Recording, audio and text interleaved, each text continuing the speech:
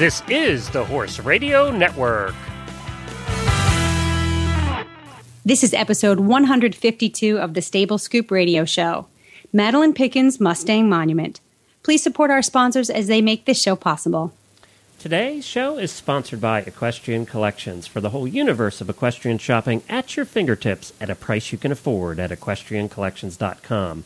Plus Uncle Jimmy's, who has all the horse treats for your horses and more.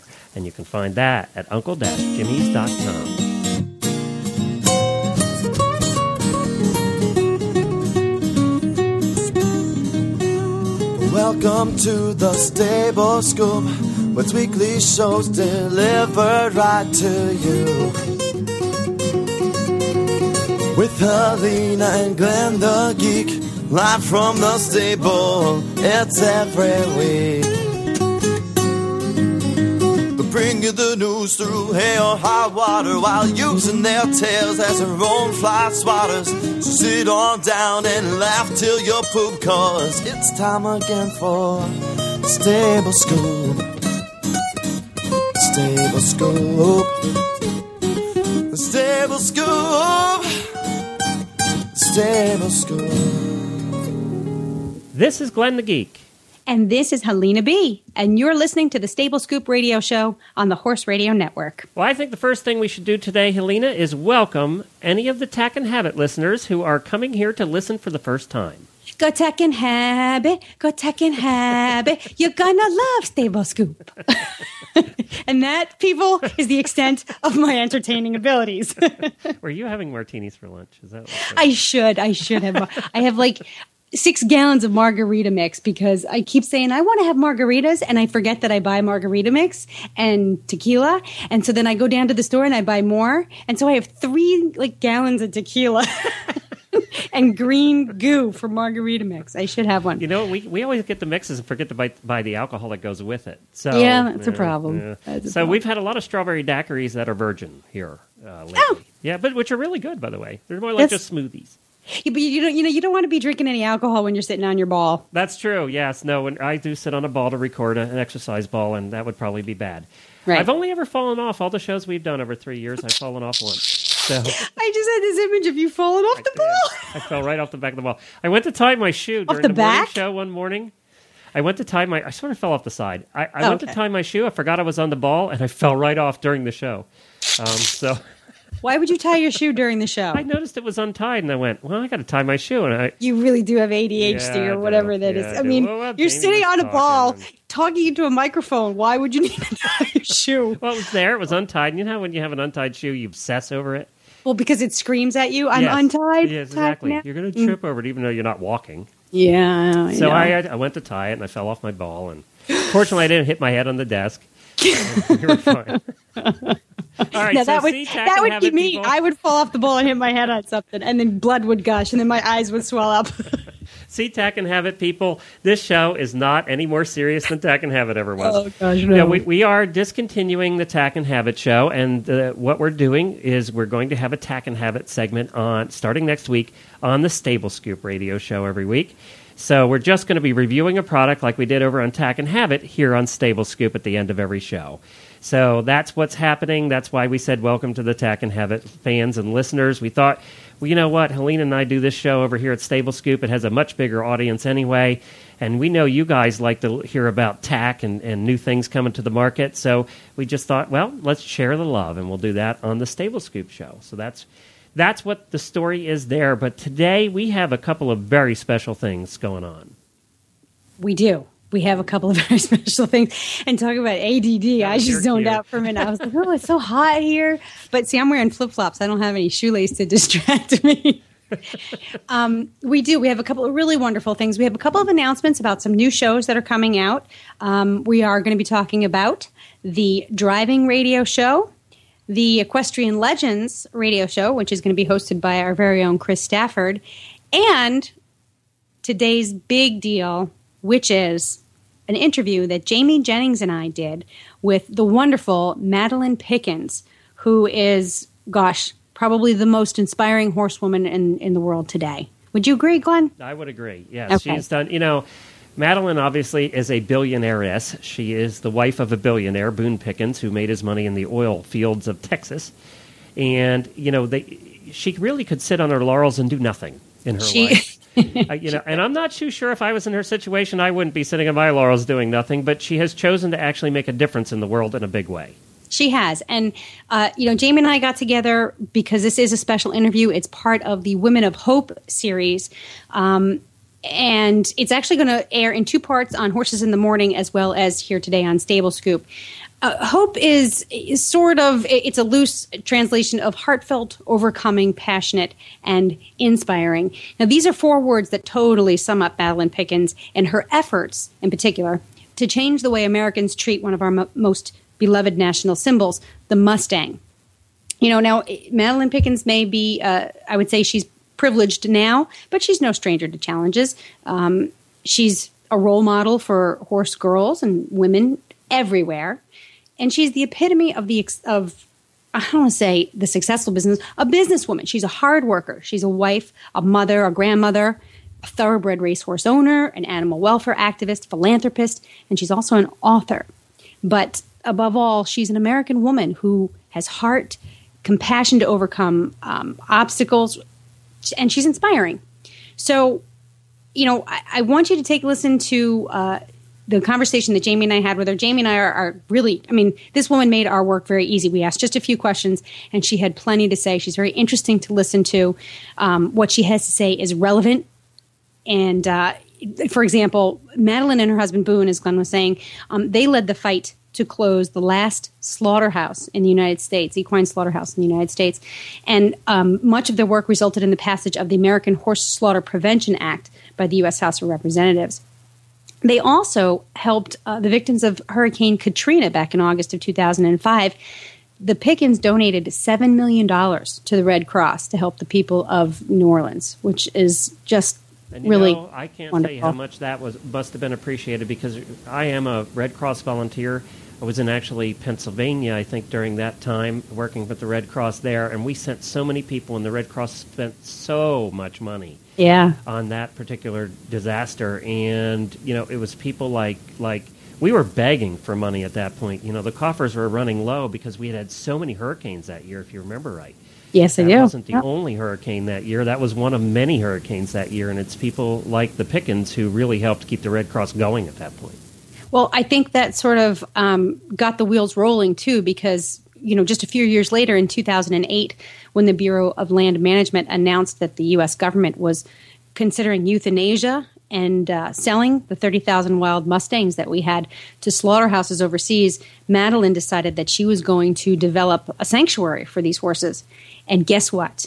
She did exactly that. She bought 1 million acres and donated it to the Mustangs. Donated it. She bought the 1 million acres and created a sanctuary, and that is called Mustang Monument. So all of these Mustangs can come and live on her property in safety. And, that's a big deal, people. Granted, you and I don't have the money to buy 1 million acres, but what she's done has inspired me, and I know it's going to inspire you to do what you can do. How many acres do you have, Helena, at your little farm there? I have, altogether we have 6. Okay, let me divide that out. That's 166,000 of your farms. Yeah. So, like I said, so she's sort of the thing you look up to. This is what she could do, and that's what she did do. So after you hear this interview, I want everybody to sit down and think about what you can do and then do it, because Madeliene Pickens will inspire you to do exactly that. We're going to get to Madeliene right after I talk to you a little bit about equestrian collections. If you need anything for riding this summer, whether it's show clothes or just hacking clothes, or whether it's boots or clothing for your husband or your horse or your children, no matter what you need, you're going to find over 300 different brands at equestriancollections.com. And one of the fun things one of the things that Helena and I get to do often together is go to the wholesale shows where we get to see all of the new stuff coming to the market. And one of the people we see there is Chris, who runs Equestrian Collections. We always get to spend time with her and her husband, and it's always a lot of fun. Well, they have a new coupon code now for the listeners of the Horse Radio Network. And when you go to check out, if you're buying more than $120 worth of stuff at Equestrian Collections, you're going to get $10 off just by using the coupon code, just right in the coupon code area, HRN for Horse Radio Network, just HRN, and you'll get $10 off your next order of $120 or more at Equestrian Collections. And that even includes their sales section. Their sales section's huge. And that's awesome. They have up to 70% off in their sales section, and they have a bunch of stuff in there right now. So go to equestriancollections.com for all of your horsey needs this summer. And we would appreciate you supporting the sponsors that support us. That's equestriancollections.com. And now, Jamie Jennings, Helena B., and Madeliene Pickens. How would you describe yourself to our listeners?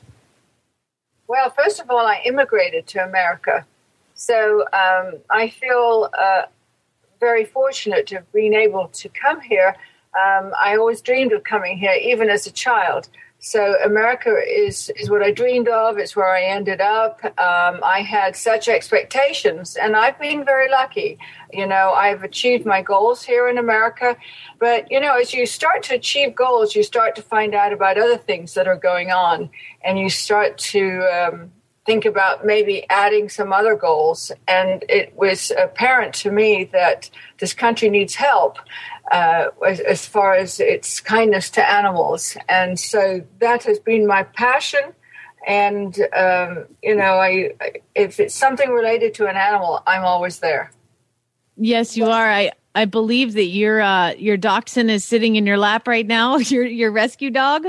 Little Tommy, I made a mistake. I was surfing online one night, and my Jack Russell was, 17 and a half years old, and he's been more than a friend. I just cannot tell you how I loved that dog. And I was thinking, I'm never going to be able to do the right thing with him and put him down when it's time. So I thought I'd better start to look for another companion. And also, when you have an old dog and they start to get blind, I knew that whatever I adopted would become his eyes. And that's exactly what happened. So he became dependent on my dachshund. And it was very, very sweet because until that time, my Jack Russell was a pretty aggressive dog. So it was sweet. He mellowed, and Tommy was his security blanket. So I was just, surfing online and doing all the Jack Russells, and at one point, I had standard poodles, and they were incredible dogs. They're so smart, and they don't shed. So I went through them, and then I said, I'm just going to look at dachshunds because I always thought they were cute. And I always go to places like Missouri or Tennessee, Texas, Oklahoma, where they have really bad issues with animals, and they have all those puppy mills up there in Missouri. And so I went down to Tennessee, and I looked at these videos, and there he popped up. So, it's a dangerous thing to go surfing on the internet, isn't it? Yeah, and you know what? I slammed it off. And a week later, I peeked again, and there he was. He was still there, and I said, well, that's the message. So I went ahead with all the documents, and they came and visited my home, and, he came to me, and he's been a delight, an absolute delight. But they were cruel. He was from a puppy mill. He was starved to death. He was discarded in a dumpster. And now he really does have a happy home. So he's had a happy ending. Well, I think he's probably about the luckiest pup in the world to be able to come and live with you. Now, what you're doing here that really inspired me, obviously, you've saved a lot of horses. You work with Old Friends Equine, and you now have kind of directed your attention to something that I feel is very important and really didn't have a ton of experience with them until I moved out here to Arizona, and so many people own them, is the Mustang. And you've now created Mustang Monument, which we'll get into, but why the Mustangs and what makes them so special to you? The reason I got involved with the Mustangs was I used to see all these old great cowboy and Indian movies with my father when I was a little girl, and he loved them. And of course, I fell in love with the Western life, and that was the beginning of why I wanted to come to America. When I got here, I didn't see any of the West. You'd go to Disneyland, et cetera, et cetera. Oh, how cute! Sorry about that. I told you that would happen. And so I forgot about it. And then with Katrina, when I did the airlift out of there, I couldn't believe it when somebody came up to me and said, could you help me with horse slaughter? I didn't know what they were talking about. And so I got into it. And then I started to see video of the wild horses being gathered and those ending up in slaughter. And I was sick to my stomach. Mm. So I knew then that was my calling and I must do it. And right now, we have over 500 horses at Mustang Monument that have been rescued. They're the Paiute Nation horses that were headed to slaughter. And so we bought them off the killer buyers, and they are now safely, happily at Mustang Monument. But can you imagine why anybody would want to slaughter mares in foal with a foal by their side? I mean, what to eat on a foal? So the whole thing is uncivilized and crazy. It's just crazy stuff. So anyway, they're there happily. Now, the other thing that I'm trying to get done, and we're trying to work this out right now, is at the Sheldon Refuge, is they have these other horses that they keep gathering, and they are not protected by the Bureau of Land Management. Tommy, quiet. You are officially part of the Horse Radio Network family. Yep. It's so funny. We have this feeling that, just because I say a civilized word, quiet, Anyway, getting back to the horses. So I really do want to help out with that herd of horses, the Kiger horses, because, if you call it a sanctuary for wildlife and animals, for some reason they don't want to deal with the numbers. And so I'm trying to work something out. I really could solve their problem for them, just take them all and do something with them. They'd be safe with me. And again, the public will still be able to view them. So we're trying to work something out now. I'm probably a little bit ahead of the game talking about it. But, if you don't, then people don't know that you're trying to do the right thing. And it also helps them out, fish and wildlife and game and all of that.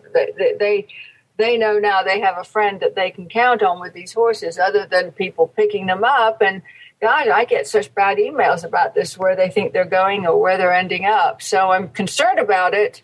And the easiest thing for me to do is just say, hey, we will find a way. So bring them over to me and we'll take care of them. And we'll figure it out later. Yeah. Now, what do you find to be the most challenging at this point? I mean, you've overcome some pretty big obstacles, especially with the United States Congress. What's the next big challenge for you that you say, okay, I'm going to roll up my sleeves and here's where I really need to dig down deep into Madeliene's heart and soul? Oh, I'm not so sure that it's one thing. I just will never end my journey trying to help save horses. I mean, you just think about that Leona Helmsley, when she died in her will, she left, $8 billion to animals. And apparently they got that changed. They said, well, she didn't mean to do that, and she encompassed something else. And from what I understand and heard was that the first year when they divvied up some money to give away, they gave away $41 million from her estate, and $40 million went to the New York City Hospital, and $1 million was split up between 10 different animal charities. That's what I heard. And to me, that's sad, because if she was alive, they would never dare do that. So, there's always good intention, and there's always people that think, well, I don't think that's probably what she meant. We need to change that around a little bit. So, for me, I try to do everything while I'm alive, because I don't think you can count on what happens to your estate after you're gone. And I've seen it happen with so many people that I'm pretty confident that doesn't always go the way they planned. So I still have to work with the government and probably with the Congress the difficulty with government is it's not necessarily me. I think if I was a bank, they'd bail us out really fast, Yeah, when they had sadly, yes. Yeah, they came up with billions and trillions, and because we want to resolve the wild horse issue, that's monumental to them. And that cannot be resolved fast. I've been working on this issue for 3 years, and it's something that we could have done, in a few months if they had wanted to. And then I say, well, even if they want to, they have to jump through hoops. When President Obama got involved in banking, they did it. Well, I sure wish he'd get involved with us with the wild horses and just let us take care of it. Let the private sector take care of it. They're always talking about the private sector coming in and helping and taxing us and doing this and doing that. We can do a lot more if you just help us and allow us to do the things that need to be taken care of as advocates. I mean, they're doing a very expensive job right now in the program that they have the wild horses right now. And I'm not blaming the BLM. I'm just saying that's the system, and the system doesn't work. And they want to change it. But, can they? Well, it takes a year to do this and 3 years to do that, and maybe it'll take another 3 years for the RFP for the public lands. And, if President Obama would just jump in and say, you know what, fix it. We don't have the money to give you anymore for that program. Let's just fix it. We can. We know how to do business. Anyway. Yeah. I've got a lot of good friends at the BLM that I have a lot of respect for. So hopefully they will make the right decision. And there's lots of people that have been working on this issue for a long time. I certainly have already spent millions of dollars on this. And I don't want to waste any more. Whatever dollar I spend, I want to go directly to an animal that I'm saving. Amen, sister. I totally appreciate that. I mean, when you talked about Mustang Monument, I mean, you said you're announcing it, but it is on your website. And what I loved about it is that you want to have 1 million acres, and the public can go and they can be a part of the West and be a part of the Mustang life. And so kind of give everybody a little bit of a picture of what you have in mind for that. And then, just let us paint a picture for us, if you will. Oh, great. Simply, I purchased 2 ranches. One had 14,500 deeded acres, and that was called the Spruce. And that has over 530,000 acres of public lands that I bought the allotments for. And then I purchased adjacent to that the Warm Creek Ranch so that I have access to the highway and power. And that had 4,500 acres of deeded land and another 20,000 public lands for which we bought the grazing rights too. And so together we're around 560,000 acres. What I've asked the government to consider is opening up the public lands from cattle grazing to horse grazing. This way we can take a lot of horses, and because we're no longer running it as a cow-calf operation, we can do a lot more to take care of the horses. When I took it over, there were a lot of wells and springs that really weren't working so well. Now we're motivated to do it. The people before with cows were not motivated to do it. I'm motivated. I want to create this eco-sanctuary where you can all come with your families and your pets and visit. And we can have, I've already purchased like teepees that are 850 square feet where boys can come in and camp out overnight, and we'll have educators to tell them stories, not just learn about the earth, but also learn about the stars. If you're having a barbecue outside at night, look at the story around you that you have to tell, not only in the skies, but let's also talk about our tribal history that kids do not learn very much about in school. And I'm fascinated with our tribal history, and I know my daughter is. And I remember doing homework with her, and we did Lewis and Clark, and Sacagawea, and then we turned the page, and it was back to something else. America did not begin when the Pilgrims arrived. I mean, America existed before. There's a lot of denial about it. But, I mean, it's a beautiful history. And we need to all be friends, and we need to make it work. And, we want to teach the children how to grow food on the land. Photographic classes, art classes, so that, a wellness center, so that when you come, you're active. You come with your family, but you leave and you've learned something together as a group. And you've left your footprint at the sanctuary. And, we already have these 500 horses from the Paiute Nation, and they're so fabulous. I mean, you see them running with their foals by their sides, and we have a creek that runs next to the house, and they all come. I mean, to suddenly see a herd of 200 horses come running in to drink water is beautiful. And then the next 200 come in, and we gelded all the stallions because this was a rescue. And we know there's tons more to rescue. So we do the right thing. When we go into rescue work, we spay and neuter. In this case, we didn't have to, neuter the mares. We took care of it by the stallions. We just gelded them all. Boom, boom, boom. It was done, 120 of them. Wow. And now we're safe, If there's anything in the oven, right now, if the mares are in foal, we'll see them, and if it's a stallion, it'll be, neutered after a few months. But I feel so good about it when you go. We're right now not ready to accept the public because we don't have the accommodations. We need to get our business license. We need to work out accommodations with the Elko County. And, that all takes time. And the biggest part about this is our rescue. We have to do that first. And we've filled in our RFP with the government so that if they are willing to give us horses, after all, we pioneered the program with them when Henry Bison was there, and he announced he was ready to do it. So, but there was a change in the administration. And so then you have to go with a new group. They appear to be on board now. And, otherwise they wouldn't have done an RFP. We could have done it without it, but they weren't willing to do that. And that's fine. It's just cost us all a lot more money, and attorneys and engineers and everything else. When you deal with government, it's not cheap.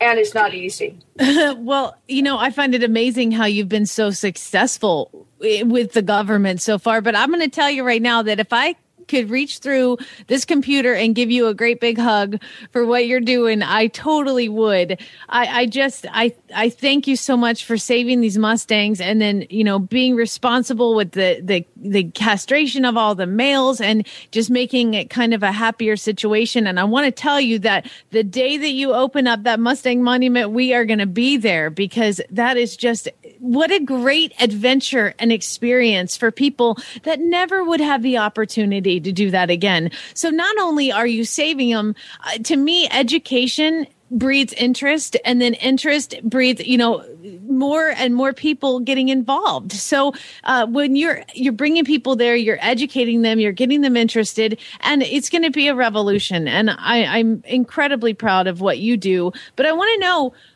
what is your proudest moment in everything you've done? Oh, I think when I delivered my daughter. I knew you were going to say that too. I really did. I think it is amazing. And has she followed in your footsteps as far as loving animals and being compassionate? Oh, she's so sweet. And she's got 2 small children. And she wrote me a lovely letter. And she said, Mom, I'm so proud of what you're doing. And right now I'm busy raising my children. But when it's time, I'll be there to take over. And, it was so sweet. It made me cry. And people will say, what was your proudest moment? I don't know. I think we all have many proud moments, when I married my husband, when my daughter was born, when the horses arrived, when that first truckload of Paiutes arrived, when that first airliner took off out of Baton Rouge with the dogs and cats on board, I cried. I mean, it was like Noah's Ark taking off. And the thing that I felt was there's going to be some people there that are sad because they don't know what happened to their dogs. They left them behind. But now they know there's airliners taking off with them, and they can dream that their dogs dog or their cat was on there, and it will go to a good home.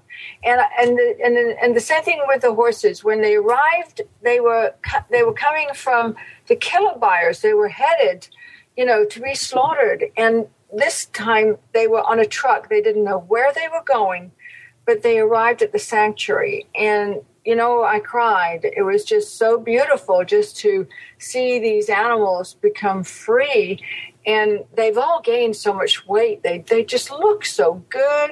And it's just made me realize, just keep on it. You're doing the right thing, because when you can sleep at night, you know you're doing it right. I'm sorry. I was what you heard was me gasping, because I'm watching, as I'm listening to this conversation. One of the things I know that you wanted to talk about was a message that you created to send to Oprah, and it was a video. I care about wild horses. And I've sort of had it playing in the background as we're having this conversation. And, I'm listening, and then I'm looking up at the video. And on 2 occasions, the video has actually made me gasp out loud about the way these animals are treated, the approach that the helicopters and the people the approach that they are taking is so callous. And I'm scared, and that approach and that perspective on these animals will be the majority. How do you? It makes me sad. I know it makes you sad. It makes you sick, and then that inspired you to take action. Well, just go down to any shelter or see these dogs that are tied on a chain in the backyards, and people don't feed or water them. But, animal cruelty is big. It's big in the world, and it's big in this country. And that footage we put out there is not the worst footage. We had to be very careful what we put there, because people don't want to see the terrible things. They don't want to see it. So I wish I could put it out, but I can't. But we have much worse footage than that, with the burros being hit and have their heads slammed against these metal pens and things, just for fun. They're just having fun. So it was shocking. It made me ill. What do you do with that? It must make you sad and angry and energized all at the same time. When you must feel this mix of emotions. I know you do. What do you do? Do you slam your fist down and say, "That's it," and then you pick up the phone, or how do you channel those emotions into? I think that's a challenge for most of us who are impacted or affected by these videos and by the cruelty. How do you channel that into something positive? Well, I learned at an early age. I once met a therapist. God, it's got to be 42 years ago. And I said, "What do you do when you get angry?" And he said, "God gave us anger for a reason." And he said, anger is so that you use it, but don't use it against yourself. Use it to do good. And I understood that. And I realized so many people have anger management, but they don't take that and put it, go into a project and save something, And when I first found out about horse slaughter, and I saw the videos of it, I would cry and cry. And I was devastated, and I felt helpless. And then one day I just realized, I'm going to pray. And when I pray, I've changed my praying. I realize what separates us from animals, and that is that God gave us a brain. And so often, we go, "Oh, God, just help me. I want my son to win this tournament or this competition, or can we win this?" And, God's on both sides of the team, so he can't do that. But what he did when he put us on earth is he gave us the brain. And he said, "I've now given you all the tools to fix anything and everything." So when I pray, I go, "God, thank you for everything." I said, "Help me. Please help me dig down deep inside and figure out a way that I can help fix this mess. Help me think of a solution." And I remember doing that when I first came up with the idea for the foundation and for the sanctuary. And I woke up in the morning and my head was clear. And I said, "Of course, that makes sense. Why don't I go to the BLM and ask them if I buy a ranch like every other rancher or cattleman, and I buy the deeded lands, would they convert the public lands if I buy the allotments to those as well? And they liked the idea, and they said yes. And, after all, then it becomes property rights. Now I have the rights to the deeded land, and when you own the deeded land, you own the water rights to the public lands.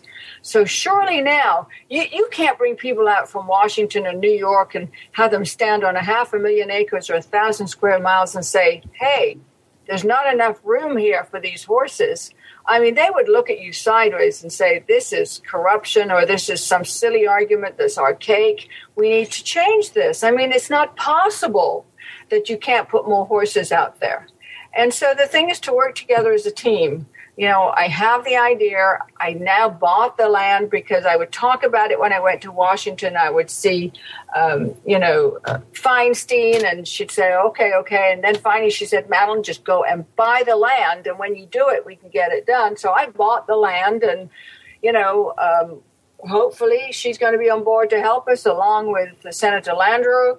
And you've seen Congressman Dan Burton up there on the floor. I mean, he's not afraid. He's horrified and ashamed that we're spending this kind of money.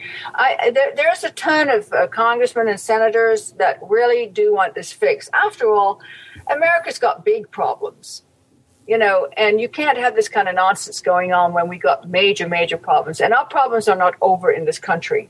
So we need to get off the stick and allow the private sector to fix this, and then let the government get on to doing other things that are that would have more impact and more importance. Right now, with the cattle grazing, they pay 4 cents a day per cow to graze on public lands.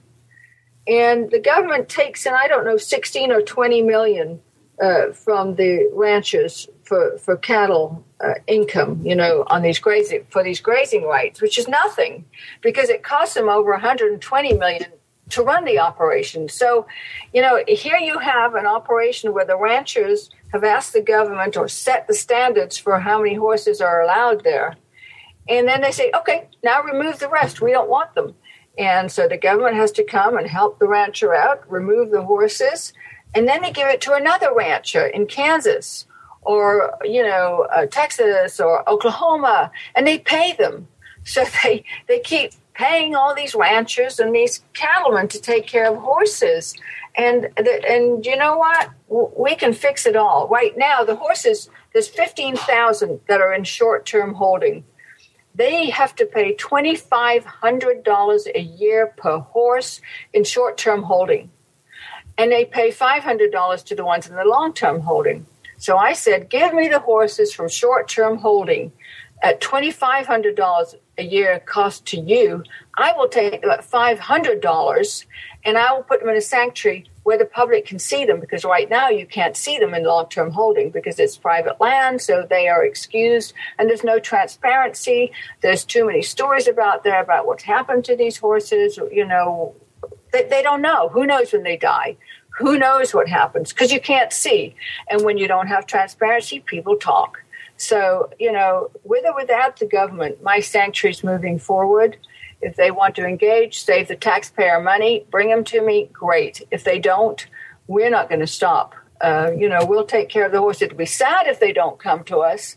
And it's sad because we said, look, you keep talking about us as a pilot program, but hurry up and do it so that we can then acquire more land and take care of 30,000 horses. But, when you keep talking about a pilot program with 1,000 horses and you got 1,000 square miles, you start crossing your eyes and rolling your eyes and saying, come on, it's you've been in this mess for a long time.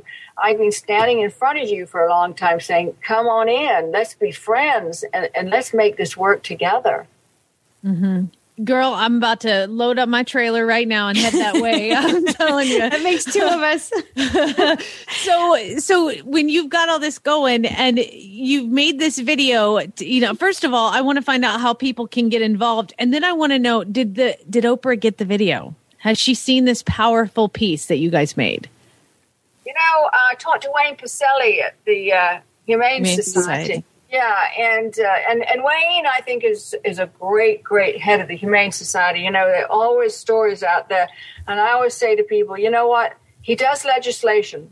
And legislative work is the hardest thing to do, and it's very, very costly to do. So they've been wonderful in getting a lot of things enacted for us. And, they fought the puppy mill bill in Missouri, and they've got to go again. But that's hard work. But, okay, what was the question? I digressed, and I didn't mean to. No problem. I want to know, first of all, how can people get involved? And then second of all, did Oprah ever see the video? Oh, okay. So somebody said to her from her group of people, "Hey, what are you guys up to? What are you doing?" And or what is she doing to us? And so Wayne said, what's it about, Madeliene? And I said, well, Oprah's name is a little bit like Coca-Cola. If you use Oprah's name, it's America. And right, I don't know her personally. And we've seen all the wonderful work she has done with different groups. And I didn't know how to reach her. So I said, look, the public knows Oprah. Let's just say, Oprah, can you help us? And one day if she decides to help us, great. If she doesn't, our first go around, we had over 15,000 hits. And then there was a mess up with the music and one obscure group that we didn't have a release from because I don't think we knew how to get it. Complained, so we had to redo it and just take the music off somewhere and put it up again, and it lost momentum when you do that. But it was a very successful video. If she wants to help us, I'd be delighted. But if not, 15,000 people or 20,000 have seen it now, and I can't expect her to help everybody and everything. But this is a big thing to Americans, and it is our American horse. Gosh, without it, they joined the Missouri and the Columbia River. They were our ships. They did everything for us. And, society has a way of letting go of things that helped them in the past. To build a bronze monument and then just say, okay, that's it. Now we don't have to worry about it being knocked down by the wind or anything. Well, these horses still live. They're, we still got their offspring. They're still around to help us. And you can't ignore them. They have to be fed. They have to be watered. But more than that, they're a treasure. And our children want to see them. Yeah, I totally agree. And I think that, first of all, what we're going to do is, whether my boss likes it or not, we're going to post this video on our website and also on our Facebook page and make sure that people, if they want to, they have the chance to view it, because I think it's inspiring and it's powerful and it will make you angry. And like you said, anger will channel into something good. And I really believe that. And seeing this video made me have to talk to you about it.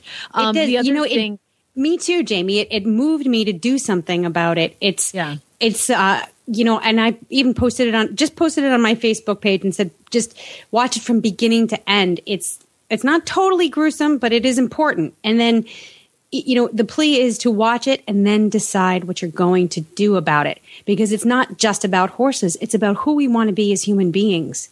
And how we want to treat not just the animals that we share this world with, but each other. And I think that, Madeliene, is going to be the beginning of solving the problems that do plague our country. Those big, big problems that, we put, because those problems stem from this. It's who we are as people, who we are as the human beings with the brains. We need to do a better job of using those brains and being compassionate. Yes, you're right. And, what I found is that it's grassroots that works. So if everybody that listens to you Facebooks all their friends and says, go to Saving America's Mustangs or be a fan of Saving America's Mustangs, or, if everybody took their mailing list and blasted it and said, I like this, why don't you sign up? Or you go to a website and it says, be a supporter. Then we send you information all the time. When there's a gather, we ask you to join in and support us and say, we don't support this gather. You need to stop. Or we send a letter to Bob Abbey, or we send one to Salazar, and we send nice, polite letters.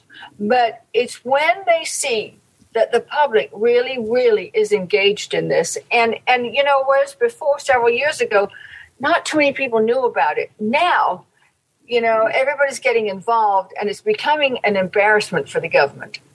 Yeah, so everybody, SavingAmericasMustangs.org, go to our website, Facebook it, and sign up with us, please, and tell your friends. It's spreading the word. It's.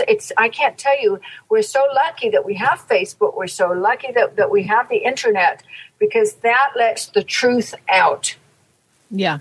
It really does. So the website, again, is savingamericasmustangs.org. You can also find Madeliene on Facebook. Just search for Mustang Monument. That is her Facebook page as well. Madeliene, your call to action has been heard, and I really hope that, our listeners and everybody involved in this can get behind it and support it and move it forward.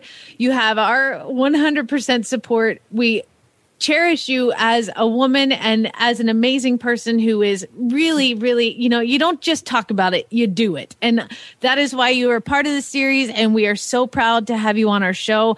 And we just can't thank you enough. Hey, wait a second. Whose husband just came back from Afghanistan or Iraq? My husband has been deployed. He actually he's still here in the U.S. Just he was deployed, but he is a fighter pilot for the United States Air Force, and I'm incredibly proud of him. Well, tell him that we love him. When we support our military, my husband and I have a country club here, and I'm always doing events for them. They are invited. They have an open invitation. I can't thank him enough for doing what he does. Tell him thank you, and let him know that we all appreciate and care about the freedom that they have given us. Now, I need to return freedom to our animals here, but I am so grateful to our military. I can't say enough. What a great country we live in because of these men and women. Okay, now you're going to make me cry. I know. Well, thank you so much. And, it's been an honor having you on our show, and I will definitely pass that message along to him and to all the rest of our military. We wouldn't be here without them. We wouldn't be here without the horses. So, we got to save our own people and thank them and show them how much we support and appreciate them. And you're doing that in your own way. And I will be there at Mustang Monument, girl. I'm coming. Okay, when it's open, I'm there. We'll invite you. Don't worry. Well, thank you so much. Tell Tommy we said hello and give him a little cookie from us. The same thing for your brood. Thanks. Talk to you soon. Thanks, Madeliene. Bye-bye. Bye. So, I told you so. You guys did a terrific interview. I have to congratulate you. You did a terrific job with that interview.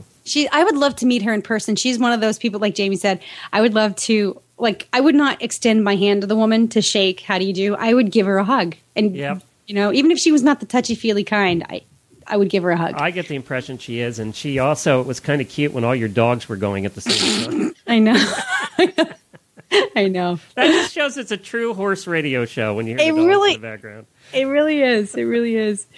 So our thanks again to Madeliene Pickens for joining Jamie and I. It was a great... I would like to thank her people also who helped put that together, because they were really good to work with. Indeed. And we're going to take just a minute to talk about one of my favorite sponsors, Uncle Jimmy's brand products. And why are they one of my favorite sponsors? Because their products totally rock. My favorite in particular is Uncle Jimmy's Squeezy Buns. And those are one of the many horse treats that Uncle Jimmy's produces, which are all natural. They're healthy for your horse. They're totally yummy because they're all natural. They don't have a lot of chemicals and junk in them.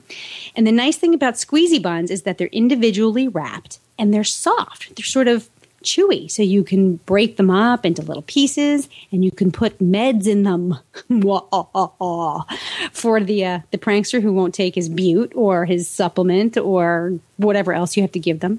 You just sneak a little bit into a Squeezy Bun and the deal is done. And that's just the Squeezy Buns. There's Uncle Jimmy's Licky Things. There's their flagship product, Uncle Jimmy's Hangin' Balls. And they even make treats for chickens. Yes, people, Uncle Jimmy's Pecker Wrecker. You want to find out more about this stuff? I know you do. And the way to do that is to log on to uncle-jimmys.com and you will find out details about all the great products from Uncle Jimmy's. It cracks me up every time you do that conversation. I know. I love hearing you say those words. I just think it's so funny. And you notice I give you that one every time.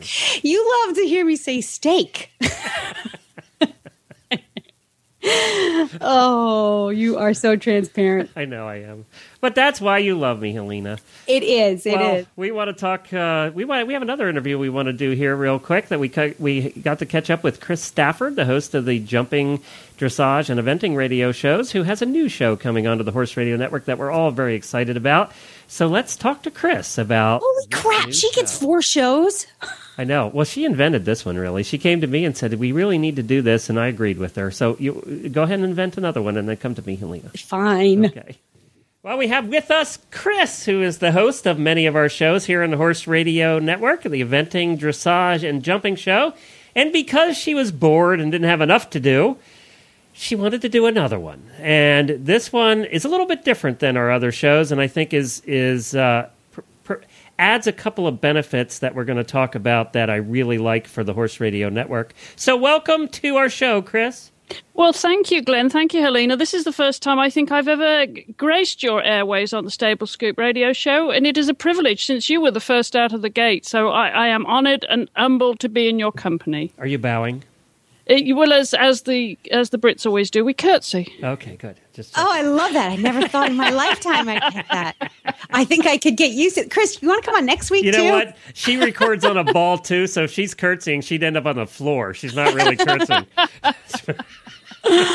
Well, you have something really special going on or coming up, and I personally am going to be probably your first fan. Tell us about what you've got, what this special project is. Well, thank you, Helena.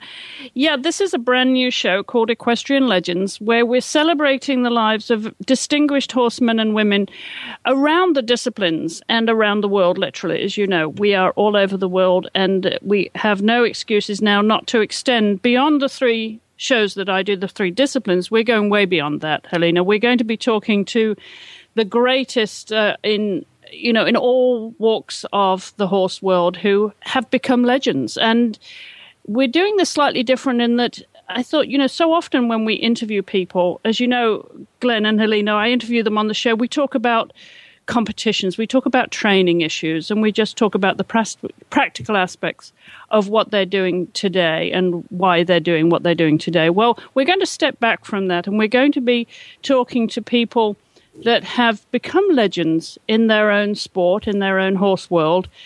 And these are of the older generation, that they're older than any of us, I would venture to say.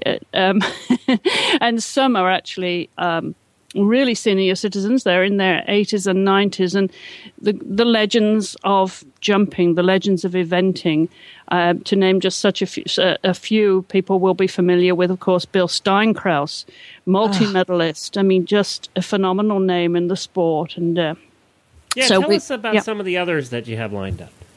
Well, we have Lyndon Gray, is a very popular guest on the Dressage radio show, but she is really a legend in her own lifetime in the dressage world. So she's one of my guests, and Kathy Kusner from the world of show jumping, the era of Bill Steinkraus and George Morris, of that generation. We also have Denny Emerson, of course, and Jimmy Wofford. We had to have those. That's very popular from the world of eventing. And we also have Kay Meredith from the world of dressage. And 2 people that I'm particularly excited about, which I recorded recently because they are very close to 90. One is almost 90 and the other is 91. And that is Raimondo and Piero Dinzeo. And if you are of a certain vintage, you will remember that they were the stars of show jumping back in the 50s and 60s for Italy. So I've recorded those with an old friend of mine who speaks fluent English. Because we had to translate. I do speak some Italian, but I didn't want to abuse their language, so we had a translator for that. And they, of course, as I said, are stars. And to have them memorialized in an audio record of these people, Glenn, which is, I think, to your point earlier. Yeah, I think that's what excites me the most about this. You know, Helena, how, most of these people who, Chris is right, for many of them, this is the last interview they're going to do. This is their swan song, and to have it at audio is much different than most of them have only ever done. Either, print interviews, in writing, in newspapers and magazines, and you haven't heard their voice, the inflections, and you know how it is with our shows. When you hear them talk, you get a whole different perspective. And we're going to have these audio records really as a history of the horse world. And Chris, you were just talking about jumping and dressage in there, but we're going to go beyond that to Western, to natural horsemanship, to the real legends in the horse world, no matter where they are. Absolutely. And to have access to these people that, scores and scores of us who will be waiting to hear what these folks have to say, we would otherwise not have access to them. And it would get lost because they'll die and we won't have their voice recorded in a conclusive, extensive interview like Chris is doing. I've heard a couple of these, and they get into their lives and in some of these, and I don't think I'm being insulting here, you can hear the age in their voice. I mean, and that even makes it more poignant, these interviews. Don't you think, Chris? I think so, because they are, the senior citizens of the horse world. And as you said, we're going to get into much more, way beyond the Olympic, way beyond the disciplines that I normally cover. Anyone in the horse industry, it could be fox hunting, in Virginia and Pennsylvania, and Helena, you will identify with this. There are people in the hunting fields that are marvelous horsemen and women, and who are still in the saddle in their 80s. And have so much still to teach. So much still to teach, and so many wonderful stories. And as you said, Glenn, we're going to be talking to them about their lives, what the other aspects of these people that you wouldn't maybe otherwise have known, and they may not have been prepared to share that with us when they were active competitors, because they were focused on their career, of course. I love it. I think it's going to be a wonderful historical record. I keep coming back to that, but that's what it is. That's what this show will become. And it is a joy to do this, because, as you know, I am approaching a certain vintage, and some of these people were my heroines when I was growing up, and the Dinzeo brothers and Bill Steinkraus, and these people are real heroes and heroines. I don't remember any of them, Chris. Oh, well, thanks for reminding me we are of a different vintage, Glenn. Thank you. Just kidding. It's over. I'm not that far behind Chris, so I can't say that. Now, Helena, she's a young pup. She probably, Oh, yeah, sure. Well, she I think follows horsemanship and horse people enough to know some of these names, and the ring that they have to them, Helena. When you mention these names, what a ring they have to them, to the horse world. All right, let's tell everybody about. I think our listeners are lucky that this is going to be coming out to them. I do too. I think it was a great idea, Chris, and I've heard some of the shows, so I know what it's going to be like. It's out now, so people can listen at equestrianlegends.com or just go to horseradionetwork.com. You can listen over there too. Who was your first guest? Bill Steinkraus, of course, William Steinkraus, the legend of show jumping, and graced us with, of course, with that wonderful, wonderful, wonderful interview. It was a joy, and it was an honor to speak. Was he the one that you told me he doesn't do interviews anymore? He does not, and it actually took quite a bit of persuading for him to agree to do this. So it really was a joy, and I'm delighted that we have him on record now, and you hear aspects of his life you wouldn't otherwise have known about. All right, go over to horseradionetwork.com or go to equestrianlegends.com. You can sign up to download it on iTunes, just like our other shows. You can listen to it on the website. There's multiple ways that you can listen, and we encourage you to check it out. This is going to come out twice a month, so it's going to be like the 1st and 15th once we get on schedule here. And there'll be two a month coming out, and Chris is putting a lot of effort into this, so we give you applause, Chris. This was a good idea. Thank you. Well, I would, if I may, just give you a bigger plug to the show. If you do follow Stable Scoop or any of the Horse Radio Network shows, please join Equestrian Legends on Facebook too, because I would love to hear back from, and if you have any suggestions of legends in your area that I should be considering for this new show. Yeah, and this is a brand new show, so we're starting out with only 3 people on Facebook. So get on it, people. And we're a little sensitive about our Facebook followers. Yes. So if there's ever a Facebook fan page that you want to follow, Equestrian Legends is the one. Look at that. I'm sacrificing. No. I'm going to sacrifice Stable Scoop. Ugh. I mean, you still want to be a Stable Scoop fan. You're too darn easy. definitely. No, you know what? Because I really believe in the show. I'm really, really excited about hearing these stories and hearing what these people have to say, because so much of that is lost. The evolution of horse sports, I think, in our country, in the United States in particular, has brought some really significant changes, and some of them not so good. And I think some of the newer participants in the sport need to hear what the masters have to say from the masters. Couldn't say it any better than that. And now I'm getting off my soapbox. Thank you very much for that plug. Can we use that plug to promote the show? Definitely. Damn, I'm good. Thank you, Chris. We appreciate you being on. That's EquestrianLegends.com. Thank you, guys.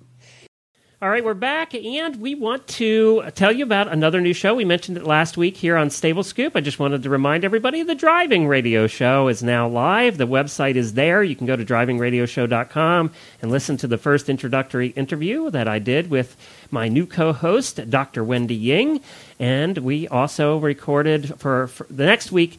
Next week on the Driving Radio Show will be our first official show with the guests and everything. So that'll be next week, and we're having fun with that, and I know Wendy is. We got to record our first show, and Wendy, my co-host, was in Paris, France. One of the guests was in the Netherlands, and United States, and somewhere else, too. I forget where. So we had guests from all over the world on that first show. That's the power of technology. Man, you guys come out with a bang. And you know who we had was David Saunders, who was the coachman for the Queen for 20 years.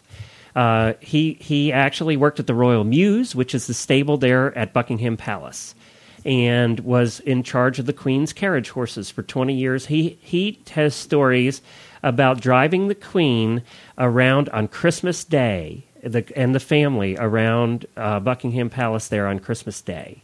Oh, my God. You guys totally don't mess around. No, he was terrific, and he just went to Prince Philip's, the Queen's husband. He went to Prince Philip's 90th birthday party. He was invited as a friend of the family. Wow, he's 90? Yeah, Prince Philip's 90. Boy, it pays to be royalty, huh? And he doesn't look it. He's still spunky as ever. How do I get that gig? I want to live to be 90. So he's going to tell us also about the birthday party. So we're anxious to hear that. And, of course, he is an excellent, obviously, carriage driver and knows more about driving than probably most people in the world. Yeah, you don't want to mess up when you're carrying the Queen around. No. So David Saunders, he was our guest, and he's always a fun guest. So that was on the Driving Radio Show, as well as some other guests we had on that show as well. So join us at drivingradioshow.com. Well, we've run out of time here, Helena. We'll be back again next week at Stable Scoop. Don't forget, you can find out about all the shows on the Horse Radio Network at horseradionetwork.com. And you can find us on Facebook. Just look for Stable Scoop. We're also on Twitter at Horse Radio. And we love your feedback, so please post comments. Go to stablescoop.com and use our contact page. We love to hear from you. Many, many thanks to our sponsors, Equestrian Collections and Uncle Jimmy's Brand Products. And like you said, Glenn, that is it for this week. But you know what? That was plenty. And there will be more next week. Bye, everybody.